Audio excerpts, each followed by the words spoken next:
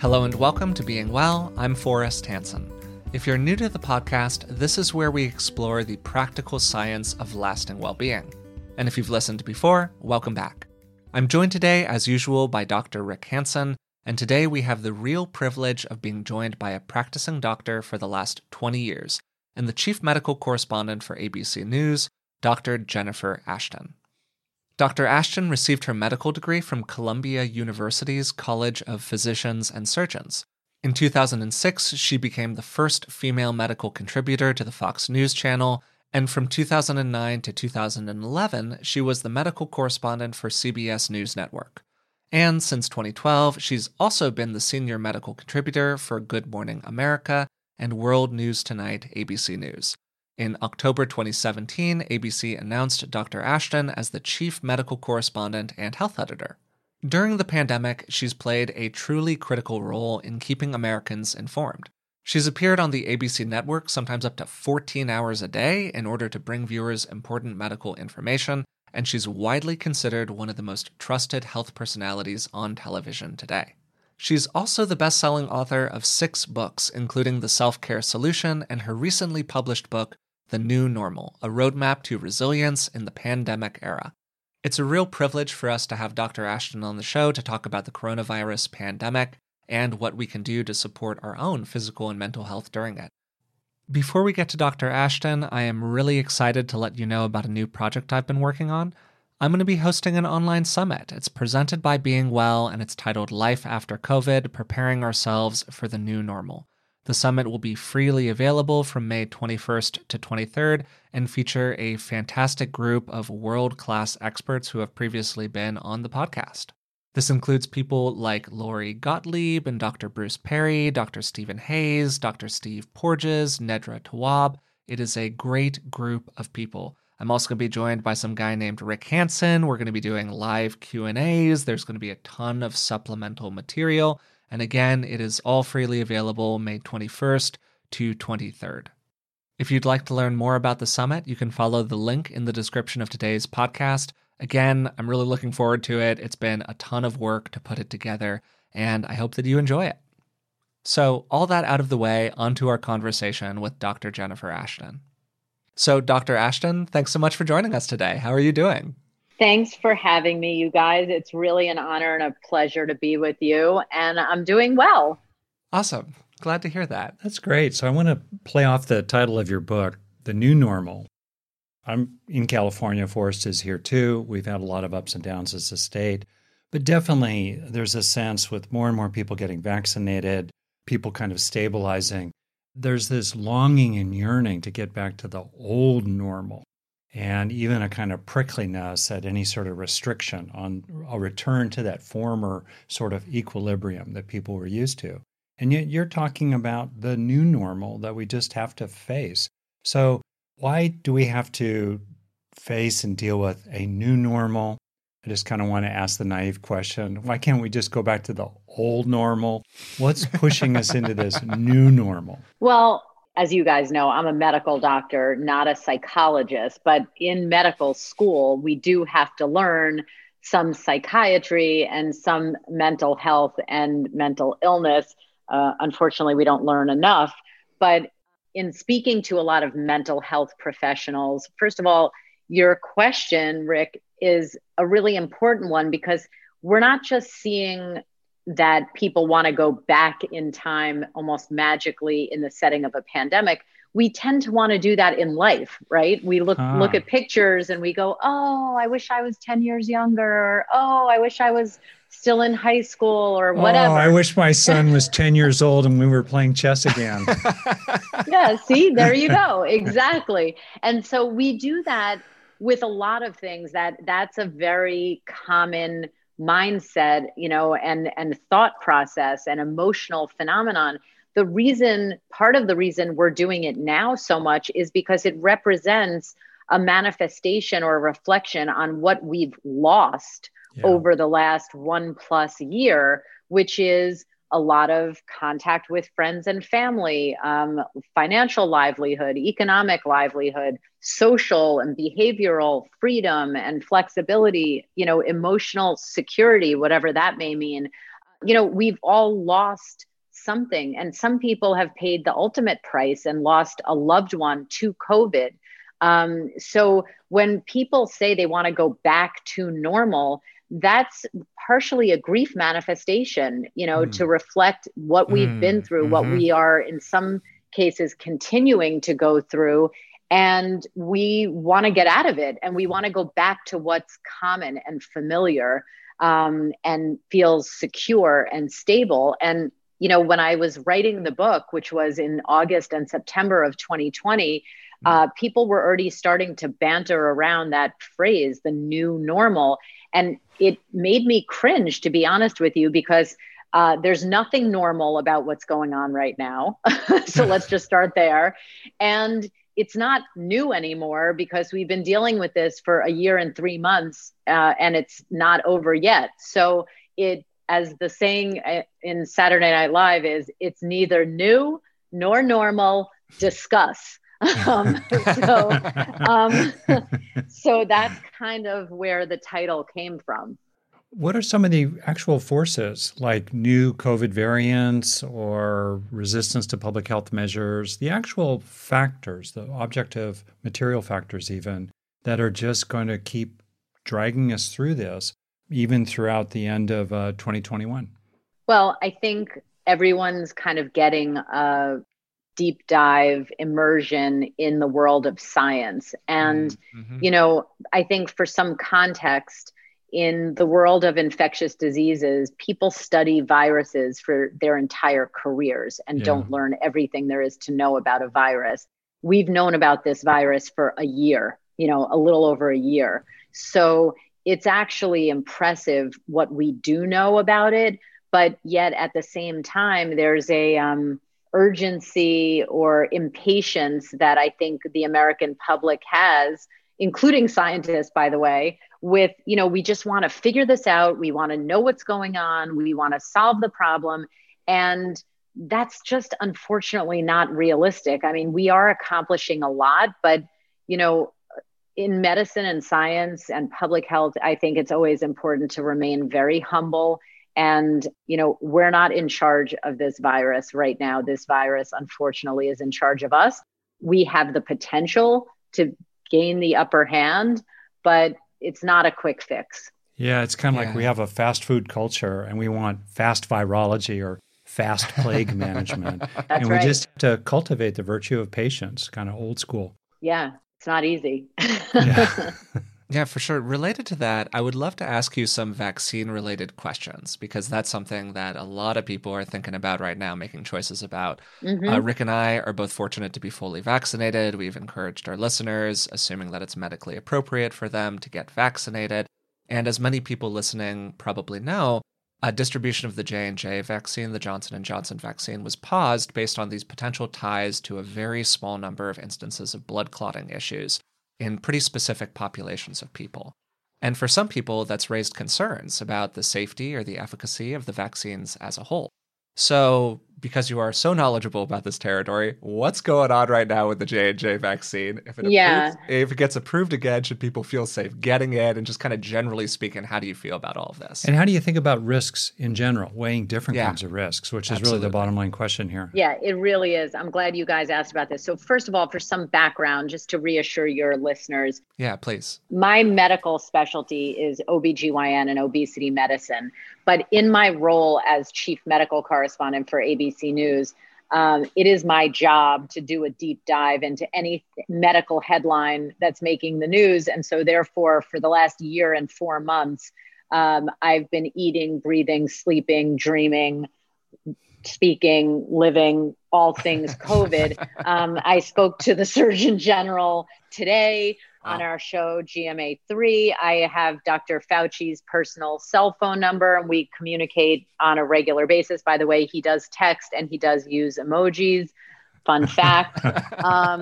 I've been in touch with the commissioner of the FDA, the director of the CDC. So I am getting the latest information on all things COVID, oftentimes before it hits the headlines, because that's what happens in network news. but I'm also a practicing physician. So as Rick asked, how do we think about risk? I am talking to real patients on a regular basis who have these very questions. So I would say, first, Forrest, your question about the J&J vaccine. First of all, by far the majority of the vaccines given in the United States thus far have been Pfizer and Moderna. Okay, so this is a small percentage of the vaccines in the US. And I think that when people heard this headline that the rollout was being paused while the FDA and CDC investigate these rare clotting issues, that people should be incredibly reassured for many reasons. Number one, there's transparency in the US with anything that even smells the slightest bit fishy. We've heard from the beginning that safety issues, that no corners will be cut. And this is proof of that in real time. Number two, this is our public health system at work. There's always surveillance of any product, any drug, any vaccine, any test. And if something starts to generate a safety signal or a question, things are paused. Warnings can be put, labels can be put, black box warnings exist all the time. So I think that people should be reassured when they hear this. Now, when it comes to the meat of this question, how to evaluate risk, okay, this is the billion-dollar question. It's not the million-dollar question. And I go through this in my book, The New Normal. It's not just what's the risk of a blood clot, a rare blood clot. We heard that number, by the way. It's less than 1 in a million, okay? It's also, well, what's the risk of getting this rare blood clot in the brain if you get COVID? It's 50 to 100 times greater than the risk associated with the vaccine. Yeah. All right. So that's number one. Then what is the risk of this rare blood clot in the brain with other things like taking birth control pills? 40 to 50 to 100 times greater as well. So it's just, what's the risk of this clot? What's the risk of not getting the vaccine? And by the way, that's significant.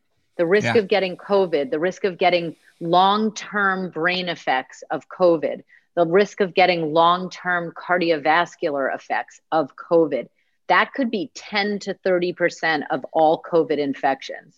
For me, I was less worried about dying than I was about becoming like a long hauler post-COVID syndrome. I can't roll the dice with that. If my brain isn't working properly, I can't do my job. I can't earn a living. And so, there's those risks. And then what's the benefit of getting this vaccine? Well, we've heard about the efficacy. These vaccines, and when you talk about the Johnson & Johnson vaccine, 100% effective at preventing hospitalizations and deaths. Those are the endpoints we care about, right? For the most part. And then Pfizer and Moderna, 95% effective at preventing severe disease. Also really, really important. And then, also we have to remember that there's an altruistic component with this vaccine as well. You may be fine if you get COVID. 40 to 50% of cases are asymptomatic. I'm not worried about Forrest. He's a young, healthy person if he gets COVID. But guess what? I'm worried about Forrest getting infected and infecting his grandmother, who might die of COVID. So there's that to be considered. And then, what's the benefit of not getting it? I mean, I guess you don't have to think about any of these issues, but I don't know how realistic that is. So it's those 4 questions that people should ask themselves when they're weighing any kind of decision that has to do with their health. And, there is nothing in medicine and science that is zero risk, nothing. We get into a car, we take a risk. We get into an airplane, we take a risk of, by the way, of getting radiation exposure. That's a known entity, and we still get on planes. I'm never crawling out of bed. I've had it. But then there's a risk in staying in bed. Of course.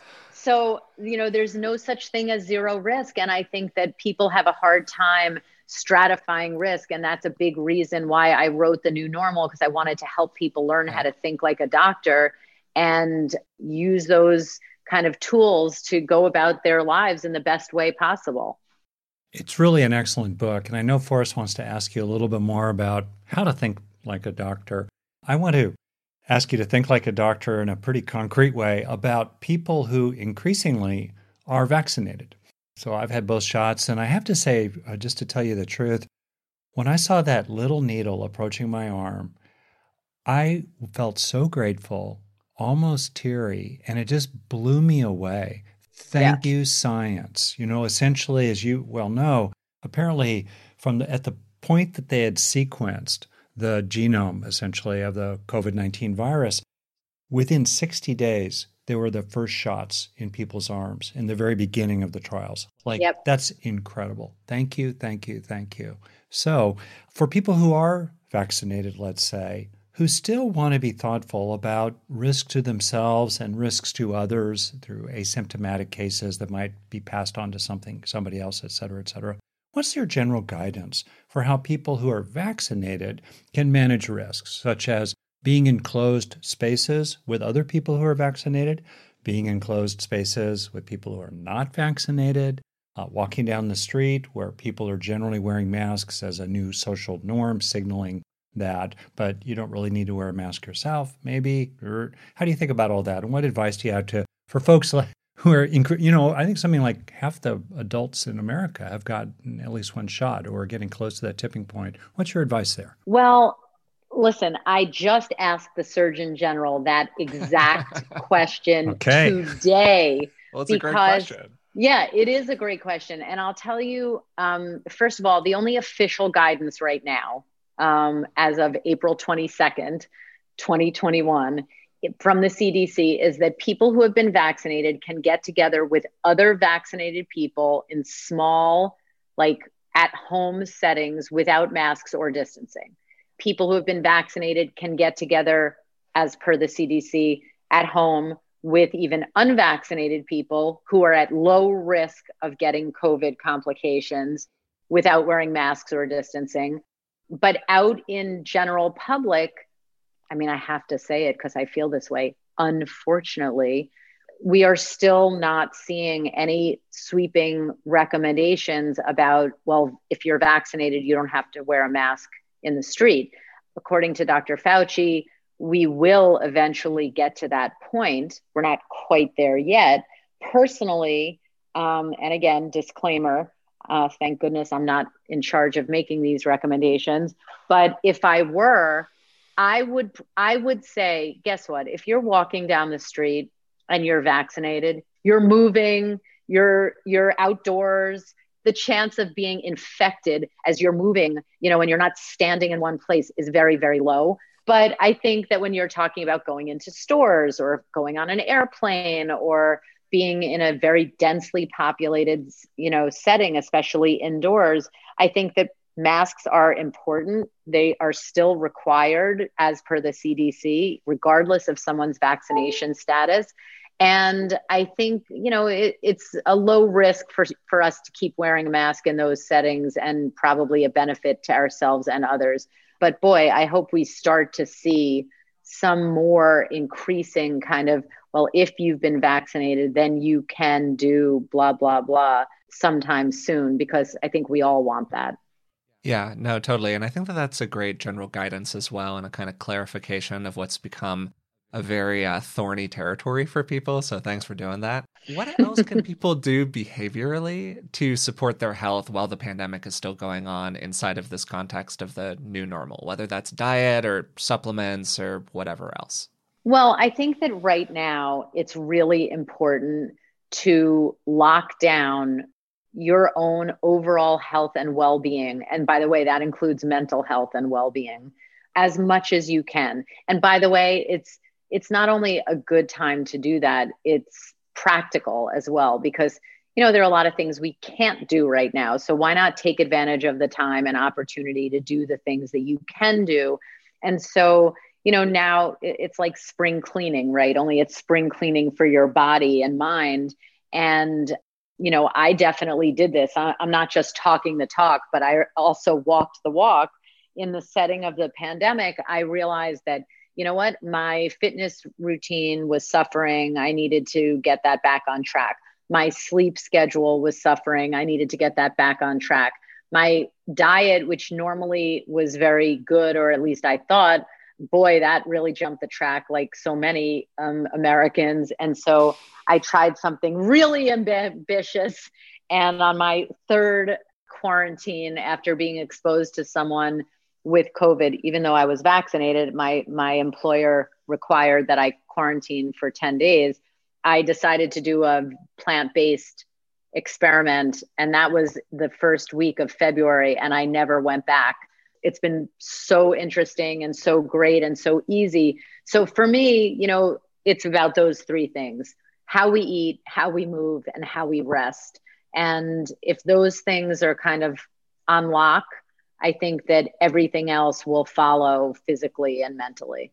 Yeah, I think that's really been the case for me personally. Absolutely. Like at the beginning of things, I was having, I think, as many, certainly people in America and probably around the world were experiencing as well, this real struggle with what I was eating, where I actually like cooking. I like to cook at home. But nonetheless, we just get into a culture where we get used to being out and about at a restaurant, or you're ordering takeout from somewhere. And certainly early on, we didn't have a lot of clarity on the individual level about what was safe and what wasn't. And that kind of segues me into something that's been a theme for this conversation as a whole, which is how do we parse information? And as Rick said earlier, how do we assess risk?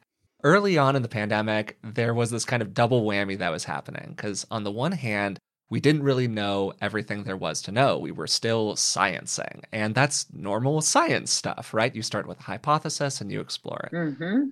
And then alongside those real and very normal challenges in the scientific process, well, there was an enormous amount of misinformation, whether this was like deliberate misinformation or it was just people who didn't know what they were talking about, saying things with a lot of confidence. And one of the things that you explore in the book is how people can hone their critical thinking skills of different kinds and learn how to kind of parse this complicated medical information. So I'd love to get into that a little bit here. How can people get better at thinking in this very critical way, or as you say it, thinking like a doctor?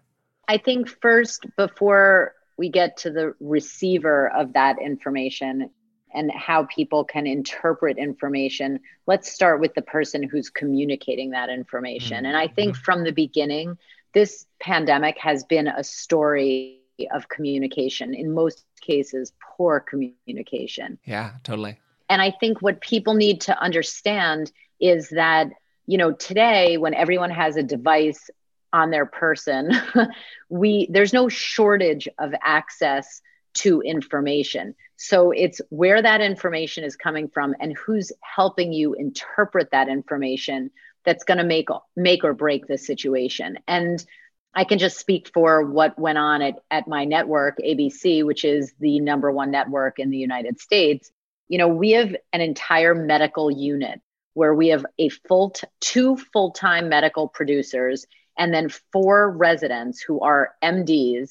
And we have a legal and standards department that looks at every study, every question for every broadcast. And so there are so many checks and balances with the words that come out of our mouths before millions and millions of people hear them.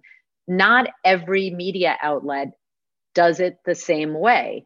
And again, I can't speak for other ones, but I know that just because someone has an MD after their name does not mean that they've spoken to Dr. Anthony Fauci, does not mean that they've spoken to the head of the CDC, does not mean they have a medical and legal department behind them to help them vet information.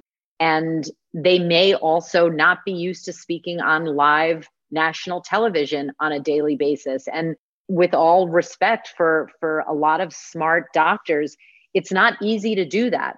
You could be the smartest doctor, and when you are on, a live network and that 5 or 10 million people are listening to you, it can be very easy to misspeak. The people who work in television do this. I do it every single day, and I've been doing it for 16 years. So I think that that's one thing that people need to realize. And I am used to saying at this point, or as far as we know, or this study published at so-and-so, and getting it in 1 minute and 40 seconds. I have a lot of doctors in my family Most of them can't even say hello in a minute, 40 seconds, let alone go through all of this information on live national television. It doesn't mean they're not smart. It just means they're not used to communicating that way. So I think that when people hear a headline, I go through in the book how they should start to think about that for themselves, which is who's communicating this information? Where did it come from? Is it something that we've seen happen as in the case of these blood clots, 6 people? Or is this happening to 60,000 people or 6 million people? There's a very big difference. And look, there have been published studies in the course of this pandemic that are not, the pinnacle of methodology either. So I think that whenever there's a dynamic and rapidly evolving situation, things can change. And for example, Forrest, when I'm sure you were referring to the mask controversy that happened in the beginning of the pandemic. Yes. Mm-hmm. And what I've tried to explain to people in the book, on national television, on radio and podcasts like yours, is there was no about face, pardon the pun, really. The concept of masks get put on sick people has not changed, right? The reason that the recommendation for the entire American population to wear masks changed is because we learned something new. And in medicine and science, when we learn something new, we maintain this flexibility to adapt to it and use that new information to help us. And that is exactly what happened. By March and April of 2020, we learned that 40 to 50% of people infected with this virus show no symptoms. So then the CDC said, wow, now it makes sense to put masks on everyone because you might not know who's sick. So the concept is still the same. We put masks on sick people, but we learned something new that informed that recommendation change.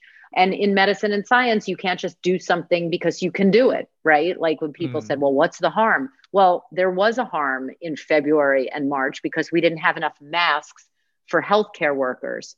So there actually was a harm. And of course, now, more than a year later, we know that masks can actually help protect the person wearing them also. So talk about uncharted territory. It's not just, as Rick was saying, the development of a vaccine. It's that look at what we've learned and we've recommended from a public health standpoint. And it's all about how you interpret those headlines, how you process and integrate new information. And I really do believe that anyone can learn to do that. You do not have to have initials after your name. We'll be right back to the show in just a minute, but first a word from this week's sponsors. Terms like the microbiome have gone mainstream, and it's great that there's more awareness about the importance of gut health and how we can support it by taking a good probiotic. Not all probiotics are created equal, and that's why I'm happy to be partnering with Seed.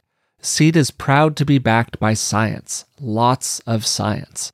They collaborated with leading scientists to create their DS01 Daily Synbiotic. It's a broad-spectrum, 2-in-1 probiotic and prebiotic that includes a proprietary formula of 24 clinically and scientifically studied strains. I take DS01 daily in the morning, and as a guy who has taken a lot of probiotics in his life, one of the things I really appreciated about it is it doesn't have that weird probiotic taste. Trust your gut with Seed's DS01 Daily Synbiotic. Go to seed.com/beingwell and use code 25beingwell to get 25% off your first month. That's 25% off your first month of Seed's DS01 Daily Synbiotic at seed.com/beingwell, code 25beingwell. Work often means hours a day sitting in a chair, and research has suggested that prolonged sitting poses all kinds of health risks. One of the best purchases I've made over the last few years is getting a standing desk. It's absolutely transformed my workday. I totally love it, and I got mine from Uplift Desk. So when Uplift reached out recently to sponsor the podcast, I was totally thrilled. If you'd like to try one out, visit upliftdesk.com/beingwell for 5% off your order. It's really a great product. I use the V2 two-leg configuration for my desk. That's where I work every day and record the podcast from, but they have so many different options for people. Over 1 million customers have chosen Uplift Desk for their innovative product designs, free 30-day returns, which includes free return shipping, and a 15-year warranty. Their pricing is also really competitive, and if you're trying to save some money, you can just buy the legs alone. Go to upliftdesk.com/beingwell for 5% off your order. That's up, L-I-F-T, desk.com/beingwell. This episode is brought to you by IQ Bar. I'm always looking for ways to get more protein, and particularly more healthy protein, into my diet, and IQ Bar has been a really good fit for me. Start each day right with IQ Bar's brain and body boosting bars, hydration mixes, and mushroom coffees. And today, our listeners get an exclusive offer of 20% off plus free shipping. Just text Being Well to 64,000. One of the reasons that the bars have been so great for me is because they're entirely free from gluten, dairy, soy, and artificial sweeteners. And you can refuel smarter with IQ Bar's Ultimate Sampler Pack.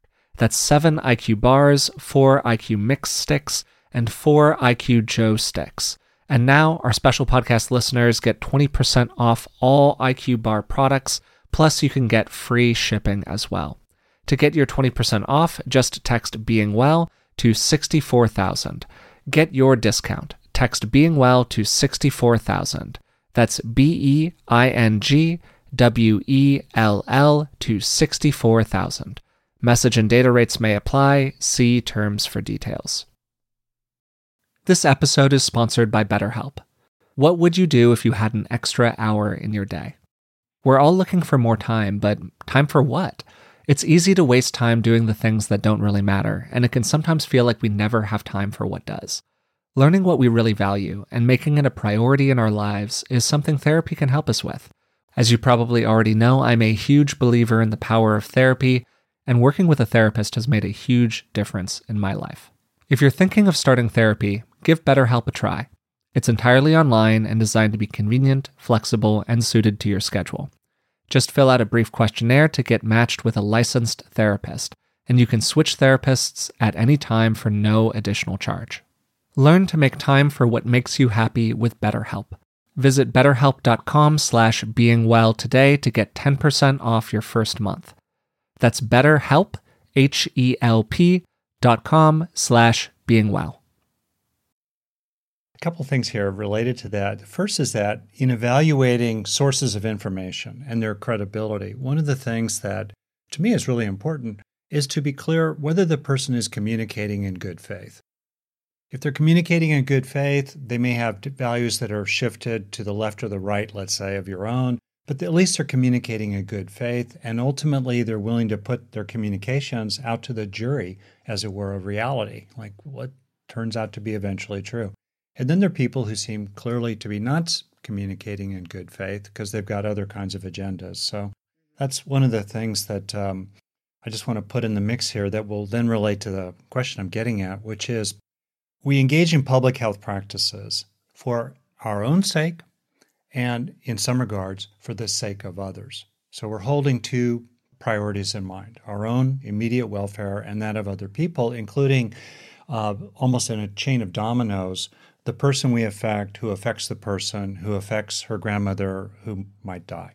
It's hard for many people, I think, to keep in mind the welfare of others outside of their immediate circle, and yet that's part of what we need to do when we take care of the common good.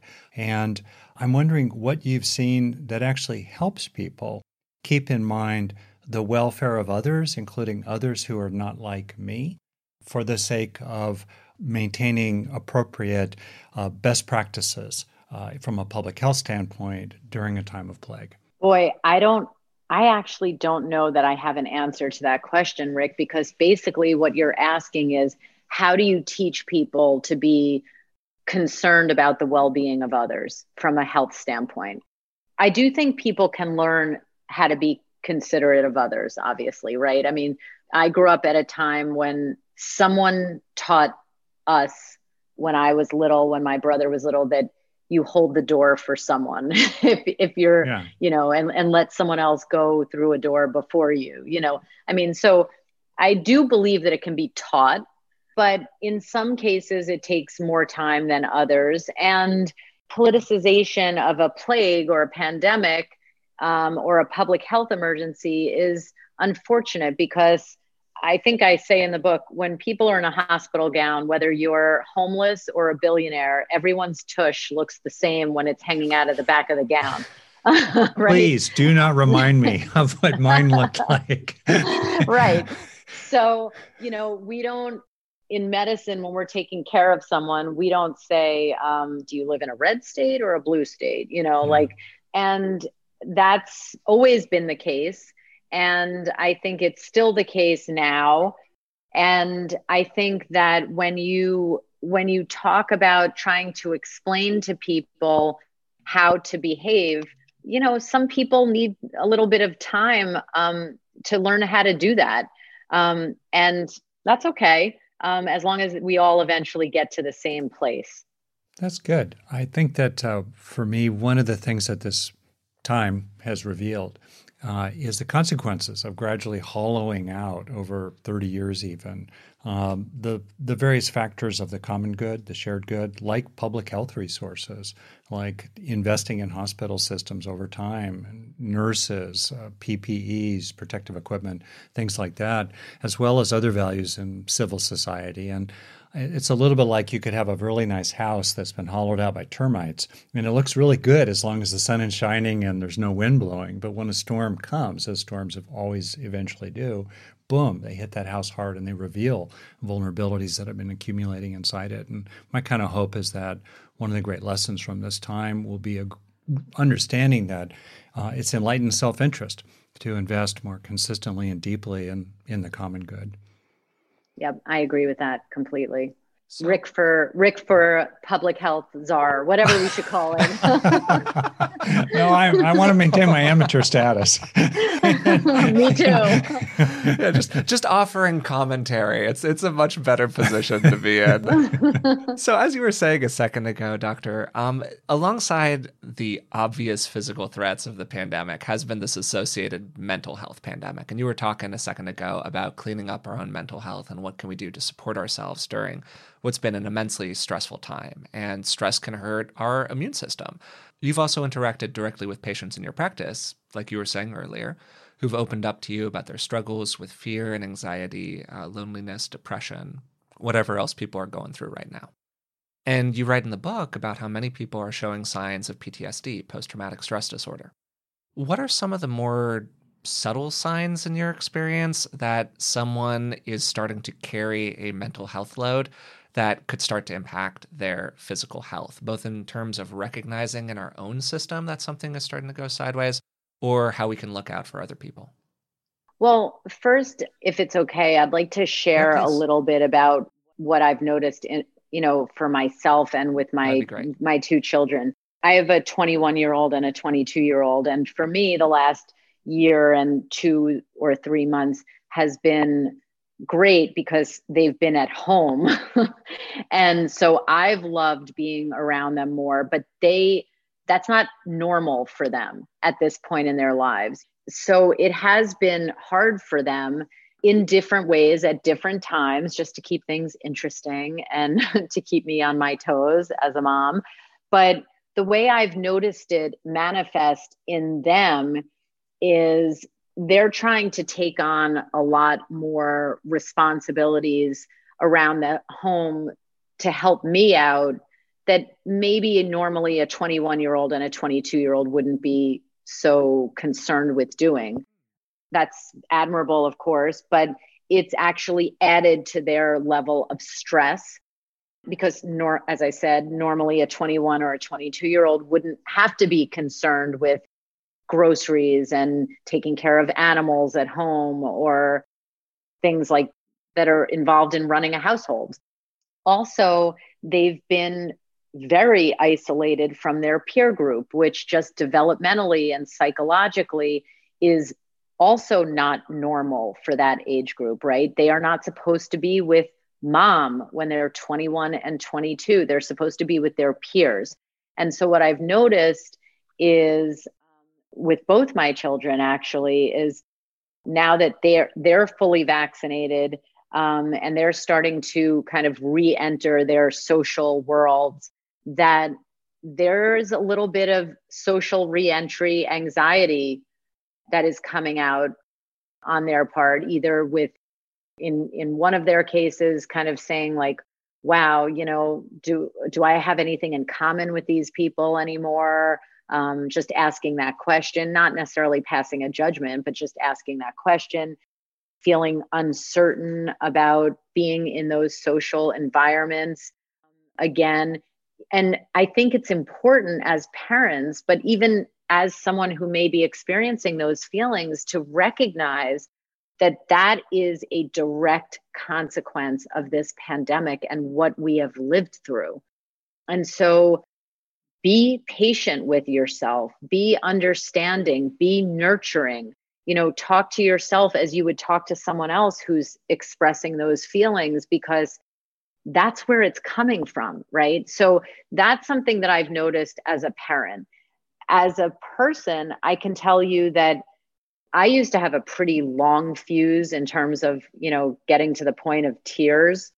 Not so anymore. Like, let me tell you, that is right below the surface. For sure. At any given moment, I could cry for any reason. And I think that also is a reflection of the stress and uncertainty and loss and fear that we've experienced in the last year, right? Yeah, absolutely. And then I think that for me, when I have felt, no one likes to be in uncertain kind of territory, that's unsettling, whether you're 5 or 50 or anything in between or above. And that's what we are in right now. So when I start to feel unsettled about anything, I practice this RAIN technique, which my therapist explained to me, which I talk about in the book. Do you guys know it? It comes from Tara Brach, who's a good friend of my dad's, and we've had on the podcast in the past. That's such a cool mention. Yeah. God. Rick, will you please tell her that I quote her in the book? Oh, that's great. Yes, she would be so tickled by that. This is so cool. That's so funny. Yeah, absolutely. Oh my God. And I've talked about it on the Oz show. I've talked about it on my show, GMA3. I mean, it has changed things for me. And I quote her in the book, the RAIN method, which for people who are not familiar with the great Tara Brach. Actually, if I could just interject in full credit, which Tara would support as well. She has really developed it. Technically, it was developed initially by Michelle McDonald, who's a meditation teacher, to kind of honor the lineage of it. Of course. Okay, great. Keep going. Course. Thank you for that, by the way. Yeah. So my therapist had told me, you have to read Tara Brach's books. You have to understand and practice the RAIN method. And basically what it stands for is recognize what you're feeling. Accept, I think, is the A, right? Investigate. So just accept it. Like, okay, it is what it is. It's here. This is what I'm feeling. I is investigate. So I like to also say explore, ask yourself some questions. Sometimes if I'm feeling particularly aggressive, the I stands for interrogate, but I mean that for myself. And I'll say, Jen, what does that mean? What would it feel like? Just ask some questions, some open-ended questions about how you're feeling. And then N is nurture. And I have found that to be a real game changer in periods of stress or anxiety or upset. But I think that if there's a silver lining, one of them, and I talk about a lot of silver linings in my book, it's that I think that the toll that this pandemic has taken on us from a mental health standpoint, I hope will represent a turning point that we start to have more respect for things from the neck up and more sensitive to it, pay attention to it more, that kind of thing. Yeah, you said, I can't believe you know her. Oh my God. Oh, sure. Definitely. Tara's fantastic. Friend. Oh, it's great. Totally. Well, yeah, you said something in the very beginning that touched me. You talked about grieving, and just now you talked about how tears are just available. And when I reflect on part of what's new in the normal now, It includes some kind of knowledge that in America, for example, just about 600,000 people-ish have already died of COVID, probably more with related knock-on effects, as well as all kinds of other consequences. Right now, yesterday, someone was emphasizing to me what's happening in India, just the tragedies around the world, deaths north of 3 million worldwide, and probably growing, including in countries that, because of economics, don't have good access to vaccines, let's say, that the wealthier countries do. So part of what we're dealing with in the new normal is a kind of haunting with grief, the knowing of loss, the knowing of difficulty that's happened, whose effects are still continuing in the lives of their loved ones and are still happening in many, many ways, both at home and around the world. And I just kind of wonder what you have found. This is sort of a soulful kind of inquiry here. What helps people be honest about that aspect of their own experience, to recognize it and allow and accept it, let's say? And then also what helps people be supportive of others who are also feeling that kind of personal and even collective loss, collective grief? What have you seen about that aspect of things? Well, first, I think to start with, you mentioned other parts of the world, but whether it's another part of the world in terms of a country or another part of our country or just another part of our community, I think that one of the other lessons that we've all learned or should be learned from this pandemic is that it's not just that we should be concerned with what's happening over there because it's the right thing to do. It has a direct effect on us, for one thing, which most people didn't realize until this pandemic. But I think the empathy and the compassion and the awareness and perspective to the human lived experience that provides is really essential today. And I think that it's important to understand that whether you're talking about people who are homeless or don't have a job or are displaced or battling COVID, as in India, which is experiencing the worst numbers of cases and deaths to date. You know, there's a saying in medicine that I learned from my father, who's also a doctor, but every doctor knows this saying, which is, there but for the grace of God, go I. So when you take care of a patient and you say, wow, I can't believe how sick this person is, that could be you. Yeah. And I think that whether you're talking about someone who lost a job or someone who's, you know, in a country where they don't have oxygen, like India for patients with COVID or whatever, I think we have to have that awareness because otherwise it's just not a way to exist on the planet with other people.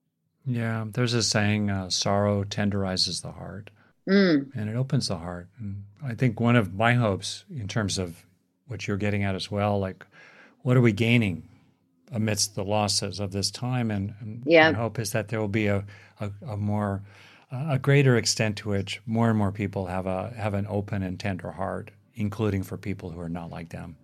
Yeah, exactly. Sort of related to that, Doctor, if we look 9 months from now, 12 months from now, whatever, we think 3 years from now, maybe when we're truly clear of this, possibly, who knows?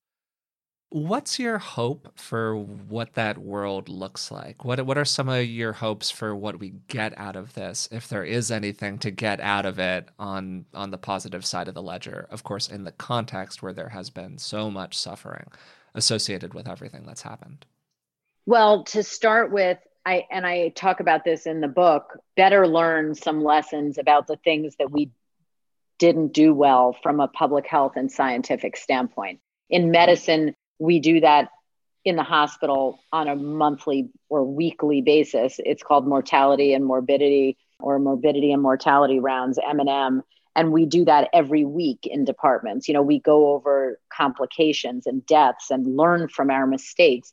And there have been a lot of mistakes, not just on the part of the United States, but the world in terms of our lack of preparedness for this. When, by the way, for 10 or 20 years, infectious disease experts and epidemiologists were warning that there would be a global pandemic and no one listened.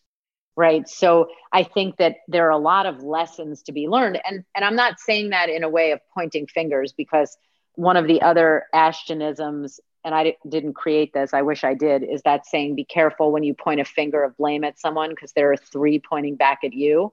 Yeah. So I'm not saying it in that ilk. I'm just saying that in terms of a systems and operations standpoint, I think it's prudent and appropriate to look back in real time quickly and say, okay, what did we do well? What did we not do well? And how can we fix that so we do better next time? We'll make other mistakes next time, but at least we don't want to make the same ones. And so I think that, from our IT capabilities to our supply chain redundancy, to how we live with animals and agriculture, to how we think about essential workers in our society and how we safeguard them and protect them, and how we individualize different populations in medicine and public health for their benefit to protect them. It's not one size fits all. I think there are so many things that we can do and learn from what we're living through now, and not just in this country, but worldwide. Yeah, absolutely. I think that was a great summary of, again, like a pretty fraught territory in a lot of ways, including just that really, stark look at all of the factors that contributed to where we sit today. And man, this is probably not going to be the last pandemic the world experiences. How do we want to do it in the future? Doctor, thanks so much for doing this with us today. This was absolutely fantastic to have you on. You are so lovely and such a lovely guest. And it's great to have somebody who is also, just being honestly, like such a skillful presenter of these ideas and just such a clear speaker. Thank you guys so much. That means a lot to me. Very earnestly. So, okay, so the book is The New Normal. You're on GMA3. Is there anything else that you want people to know about? GMA3, What You Need to Know, airs nationally on ABC at 1 o'clock Eastern, 12 Central and Pacific. I'm on Instagram. I manage my own Instagram because people tend to be nice on Instagram, which is it's at DRJ Ashton. So I do try to answer as many questions or comments as possible, but that's kind of just, me. It's what I care about. And so you'll see like my animals and my kids and my food and whatever on there.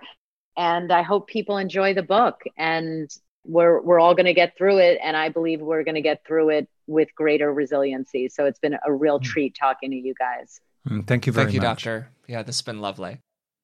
So today we had truly the absolute pleasure of having Dr. Jennifer Ashton on the show to discuss the coronavirus pandemic and the contents of her new book, The New Normal. It's not every day that we get to have somebody on the show who can casually drop in that they were just talking to the Surgeon General and Dr. Anthony Fauci. So that was a real treat for us. That was pretty darn cool.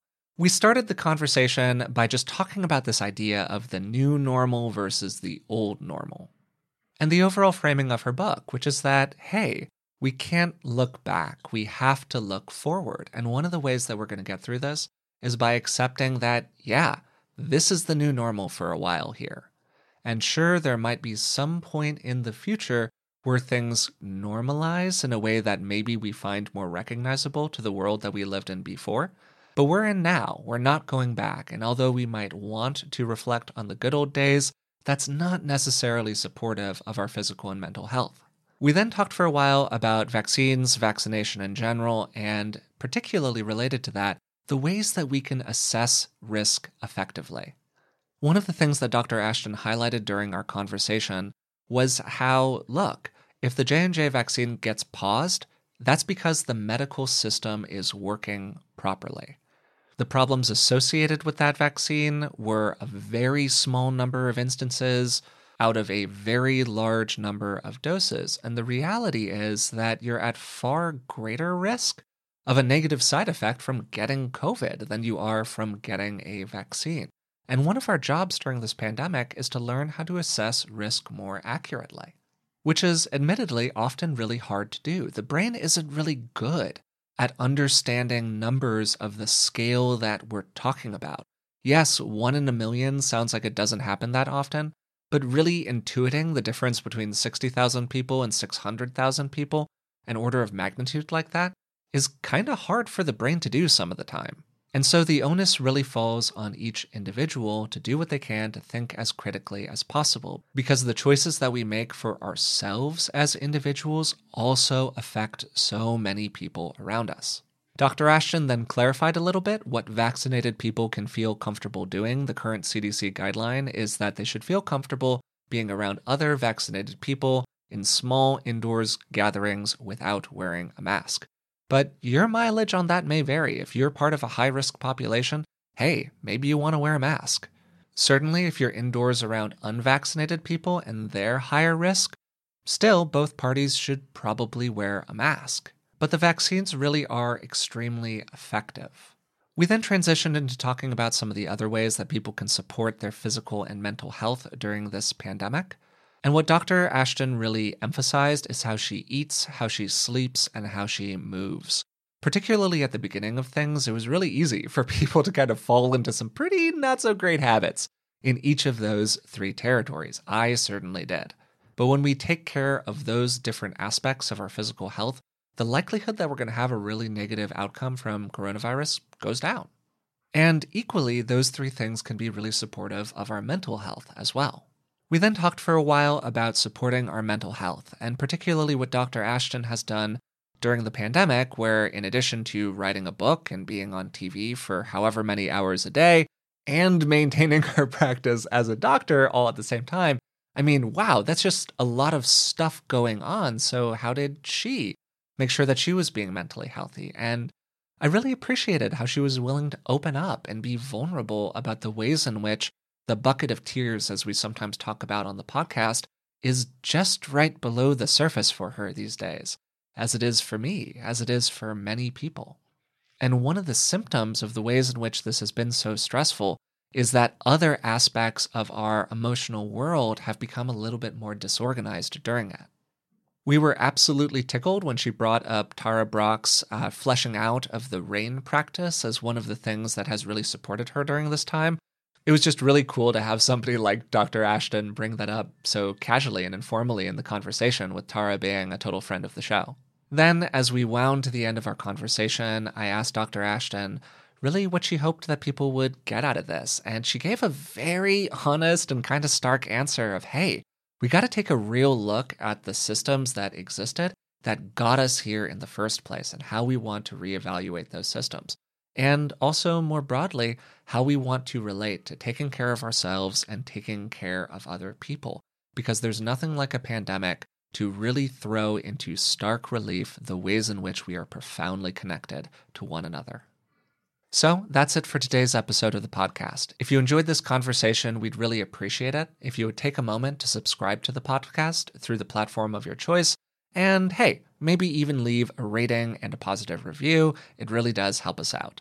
You can also find us on Patreon. We're at patreon.com/beingwellpodcast. So to close, again, thanks so much for listening to the podcast and for supporting the show in general. Until next time, thanks for listening.